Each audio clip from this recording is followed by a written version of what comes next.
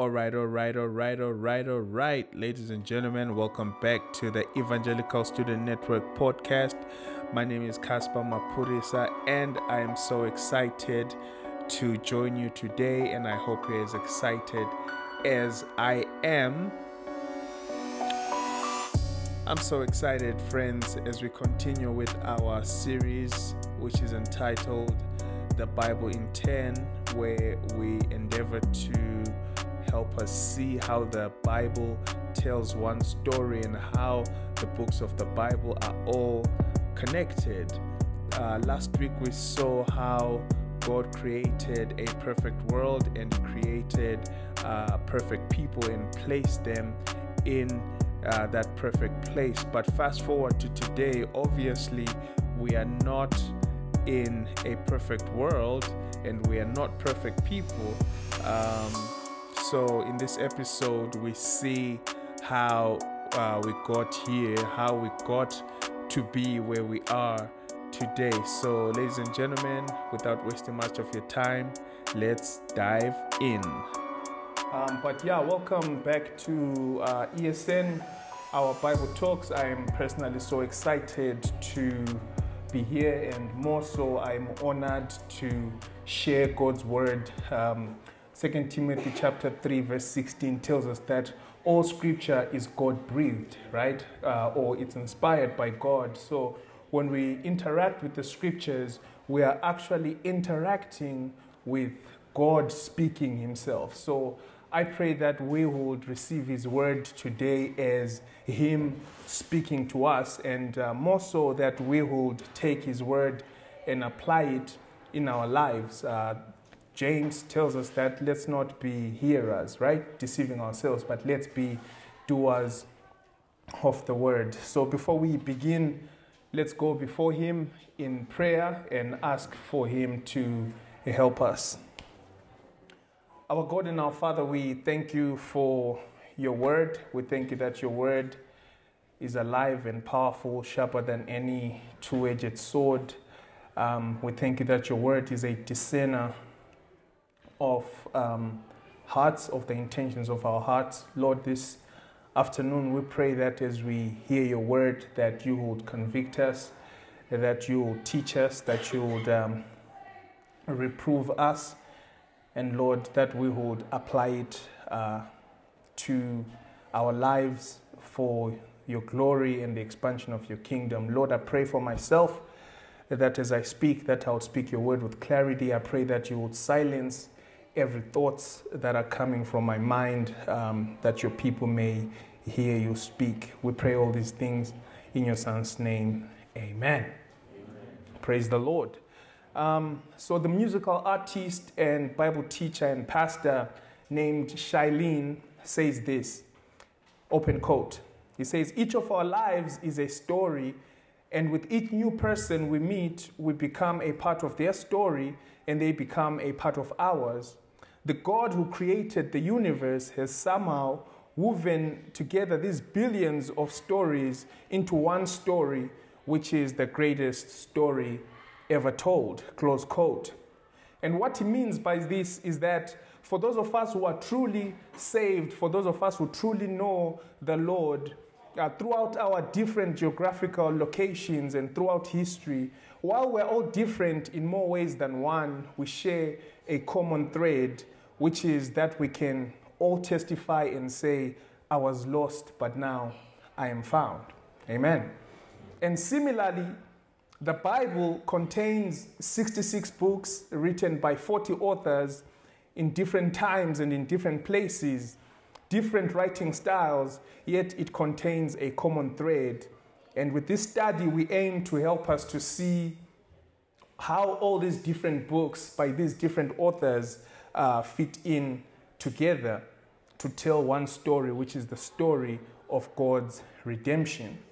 And last week, we established a framework that we're going to be following throughout the study, and that framework will help us to see how this all fits together. And we said the framework is that of God's kingdom. And by God's kingdom, we mean God's people in God's place, under God's rule and blessing. Very important. If you could just keep that at the front of your mind, or definitely not at the back of your mind, but just remember this, that when we're talking, this study, we're going to be viewing redemptive history. We're going to be viewing the story of the Bible through the lens of the kingdom of God, right? Or God's kingdom. And we're going to define it by, how we're going to define God's kingdom is God's people in God's place, under God's rule, and enjoying his blessing. And last week, Gamu is the one who led us in the study. And we saw God creating the heavens and the earth and all that is in it, and everything is good and perfect. And we see God making mankind in his image and placing him in the beautiful Garden of Eden. And because everything is perfect, it means that man is also in perfect relationship with God, number one. Man is also in perfect relationship with mankind, Eve. And man is also in perfect relationship with the rest of creation, right? And in Genesis chapter 1, verse 31, we see God saying, the Bible says, and God saw everything that he had made, and behold, it was very good. So everything is perfect. It's bliss. It's what we would call a utopia, right? And we see this framework working perfectly. We see God's people, Adam and Eve, in God's place, which is the Garden of Eden, under God's rule and enjoying God's blessing, But today, the story takes a very dark and different turn. So I want you to imagine a beautiful melody made up of different sounds, made up of different instruments playing harmoniously together in rhythm, right? And then suddenly there's a distortion, and that rhythm is disturbed, and the melody becomes unpleasant moving forward, right? And so that's what we see in Genesis chapter 3, where we're going to read today. If you've got your Bible, please turn there. We're going to read Genesis chapter 3 from verse 1 to verse 19.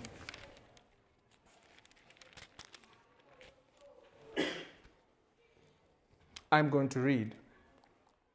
It says, now the serpent was more crafty than any other beast of the field that the Lord God had made.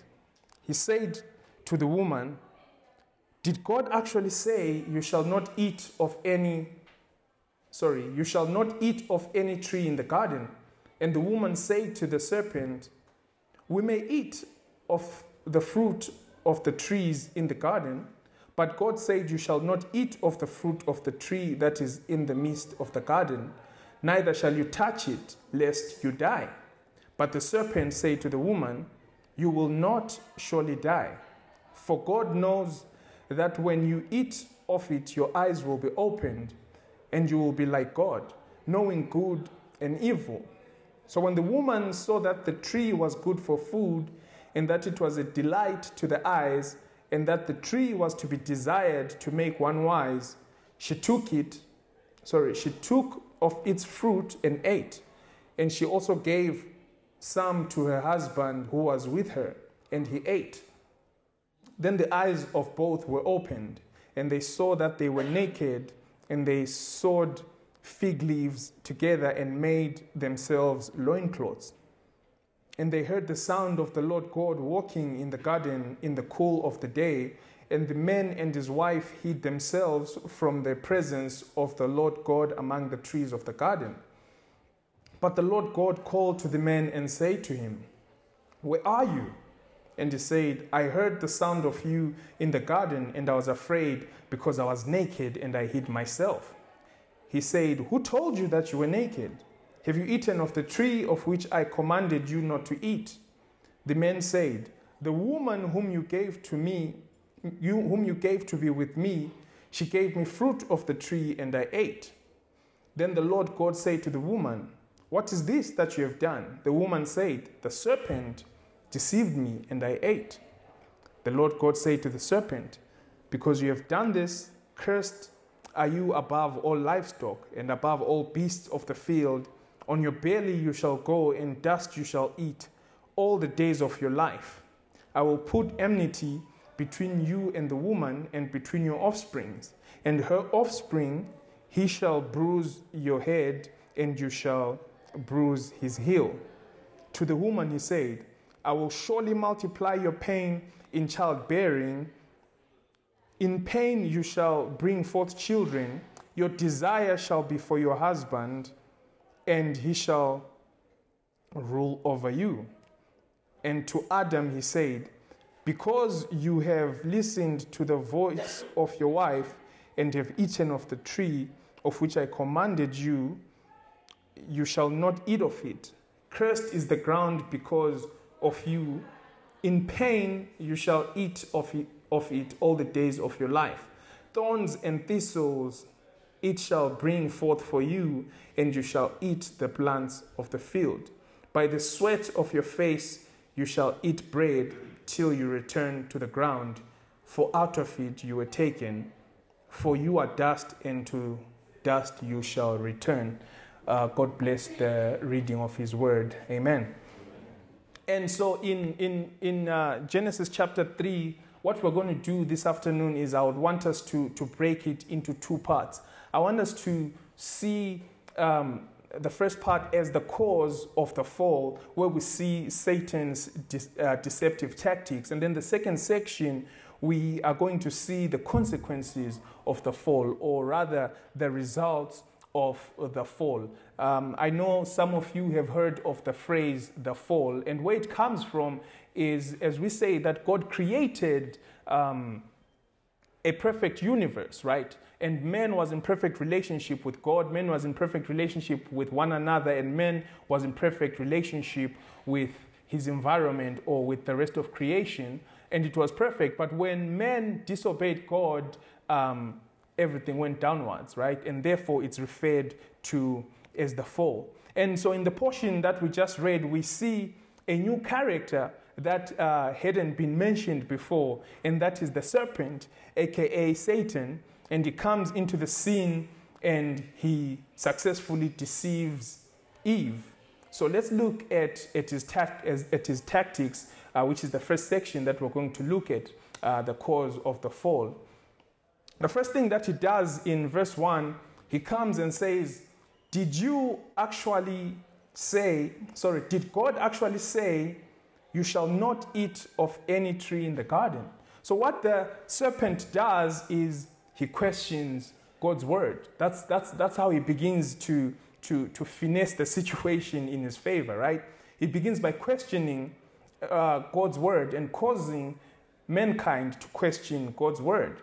And then in verse 4, he then takes it a step further and opposes God's word. The Bible says in verse 4, but the serpent said to the woman, you will not surely die, right? This is after she had told him that, no, God said we should not eat of this fruit lest we die. And he opposes God's word by saying, you will not surely die. And then his third tactic is he presents rebellion as the ideal. In verse 5, he says, for God knows that when you eat of it, your eyes will be opened, and you will be like God, knowing good and evil. So it's quite interesting that in Genesis chapter 1, verse 26, we're told that God said, let us make man in our own image, right? So man is already made in God's image, right? Mankind was already made in God's image. Mankind was perfect already, but Satan makes it seem like God's command is restrictive when in fact God's commands are a safeguard meant for our good and for our flourishing. And we need to notice something here, friends, that when Satan questions God's word and when Satan opposes God's word, by implication, he is questioning and opposing God's authority. So when Adam and Eve ate the fruit, it was not mere disobedience. It was rebellion, right? It was not passive disobedience, but it was an active rebellion. And throughout history and to this day, Satan continues and constantly uses these tactics, and like Adam and Eve, we constantly fall for his tricks. And so after the interaction with the serpent, Eve is deceived, and her husband, who is there with her, eats the fruit in disobedience to God. And next, we see the consequences of the fall. I think maybe after they ate the fruit, sometimes I try to put in my imagination, when they ate the fruit, they're like, oh, we're still alive, right? They're like, well, it's not that bad, right? But on the second section, we begin to see the consequences of their rebellion against God. Remember the framework that we're using. We're following the theme of God's kingdom, which we defined as God's people in God's place, under God's rule, and enjoying his blessing, right? And we said as a result of these people being these people being God's people under God's place, under God's rule, and enjoying his blessing, we see that man, like we say, that man is in perfect relationship with God, with fellow mankind, and with creation. But when they rebel against God, the opposite becomes true. They are no longer God's people because they have rebelled against God. They are no longer in God's place because if you look at verse 24, God kicks them out of the garden, and they are no longer under his rule, enjoying his blessing. Instead, they are in rebellion, and God is pronouncing curses upon them, as we're going to see. And so, as a result of them rebelling against God, the relationships that were perfect initially are ruined. Firstly, their relationship with God is ruined. In verse 8 to 10, and they heard the sound of the Lord God walking in the garden in the cool of the day, and the man and his wife hid themselves from the presence of the Lord God among the trees of the garden. But the Lord called to the man and said to him, where are you? And he said, I heard the sound of you in the garden, and I was afraid because I was naked and I hid myself. Now, we see God coming to man, right? I think this implies that God would occasionally come to man and interact with him, right? But this time, instead of interacting with God boldly as they did previously, they are filled with fear and shame, so they hide. If you read in chapter 2, verse 24, which is the previous chapter, we are told that previously both of them were naked and not ashamed. But now they are in hiding. They are afraid and ashamed. So their relationship with God is ruined. They no longer relate the same with God. And secondly, their relationship with one another is ruined. Verse 11 to 12, Adam God is asking him, when God comes, he says, Adam, where are you? And he says, we saw that we're naked and we hid, right? And God said, who told you that you were naked? Have you eaten of the tree of which I commanded you not to eat? The man said, the woman you gave to be with me, she gave me the fruit of the tree and I ate. So instead of Adam cherishing and delighting in his wife, he shifts all the blame towards her. It's the woman. When God asks him, he says, it's the woman. He points at his wife. But remember, when Adam woke up from his sleep, remember how God put Adam into a deep sleep when he created Eve, right? And when he woke up, he's delighted and he breaks into song, right? He says, at last she's bone of my bone and flesh of my flesh. He sings. Actually, some people say that the reason why she is called woman is because Adam woke up and he's like, whoa, man, right? And that's why she's called woman. Of course, that's a joke, right? He no longer delights in his wife. He's shifting the blame, right? Furthermore, when God pronounces the curses in chapter 3, verse 16, part B, He says, your desire shall be contrary to your husband, but he shall rule over you. They are no longer in harmony, in other words, but instead they have contrary desires. Right?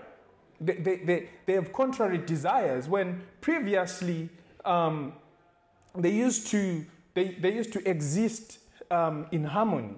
But now the Bible tells us that a husband will rule over the woman, right? And so the relationship with one another is ruined. And thirdly, their relationship with the rest of creation is ruined. Verse 17 to 18. As God pronounces the curses on them, he says to Adam, because you have listened to the voice of your wife and have eaten of the tree of which I commanded you, you shall not eat of it. Cursed is the ground because of you. In pain you shall eat of it all the days of your life. Thorns and thistles it shall bring forth for you, and you shall eat the plants of the field. Previously, if you look at Genesis chapter 2, the ground would essentially water itself. The Bible says a mist rose and watered the earth. And then when man was given the work of tending to the garden, it was good, right? It was pleasant. Work was pleasant. Some people say that work is a result of the fall. No, work was there from the beginning, because when Adam was created, God gave him work. He said, you will tend to the garden, right? But then at that time, work was pleasant. It was enjoyable. It was fulfilling, I believe. But after the rebellion, the ground is cursed. The plants are now producing thorns and thistles, and pleasant work becomes toil and painful. It becomes tedious, right?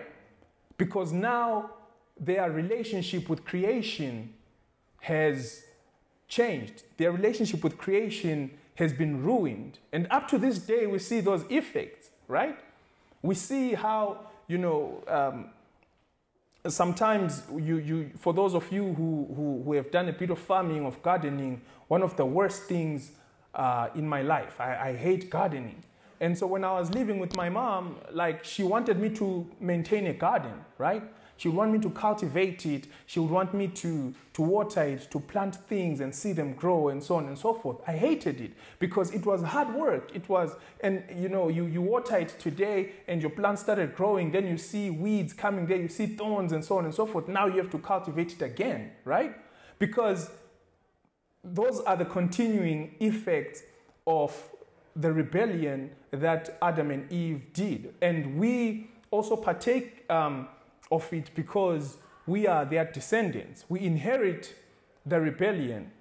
And not only do we inherit it, we are actively rebellious against God.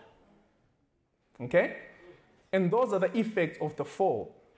Man's relationship with God is ruined. Man's relationship with one another is ruined. Man's relationship with creation is ruined. And so, as we said when we began, that beautiful melody and rhythm is distorted and ruined. And from there, everything goes downhill very fast, and it becomes progressively worse. In Shona, I think this is where we'll say, we see that's where all the issues began. Creation that was previously perfect goes downhill very fast, and it becomes progressively worse as the history of the Bible unfolds. Because Adam and Eve have become sinful, their children inherit their sin nature.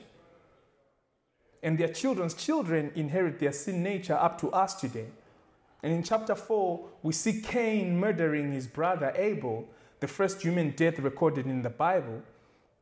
By the time we get to chapter 6, the Bible tells us that man is wicked. And the Bible says that every intention of the thoughts of his heart was only evil continuously. And God is grieved and even regrets making man. Imagine God saying, man, I regret making you. And you know, I've felt this a bit from my parents, right? You know, like when you mess up as a child and your parent says, I'm so disappointed in you.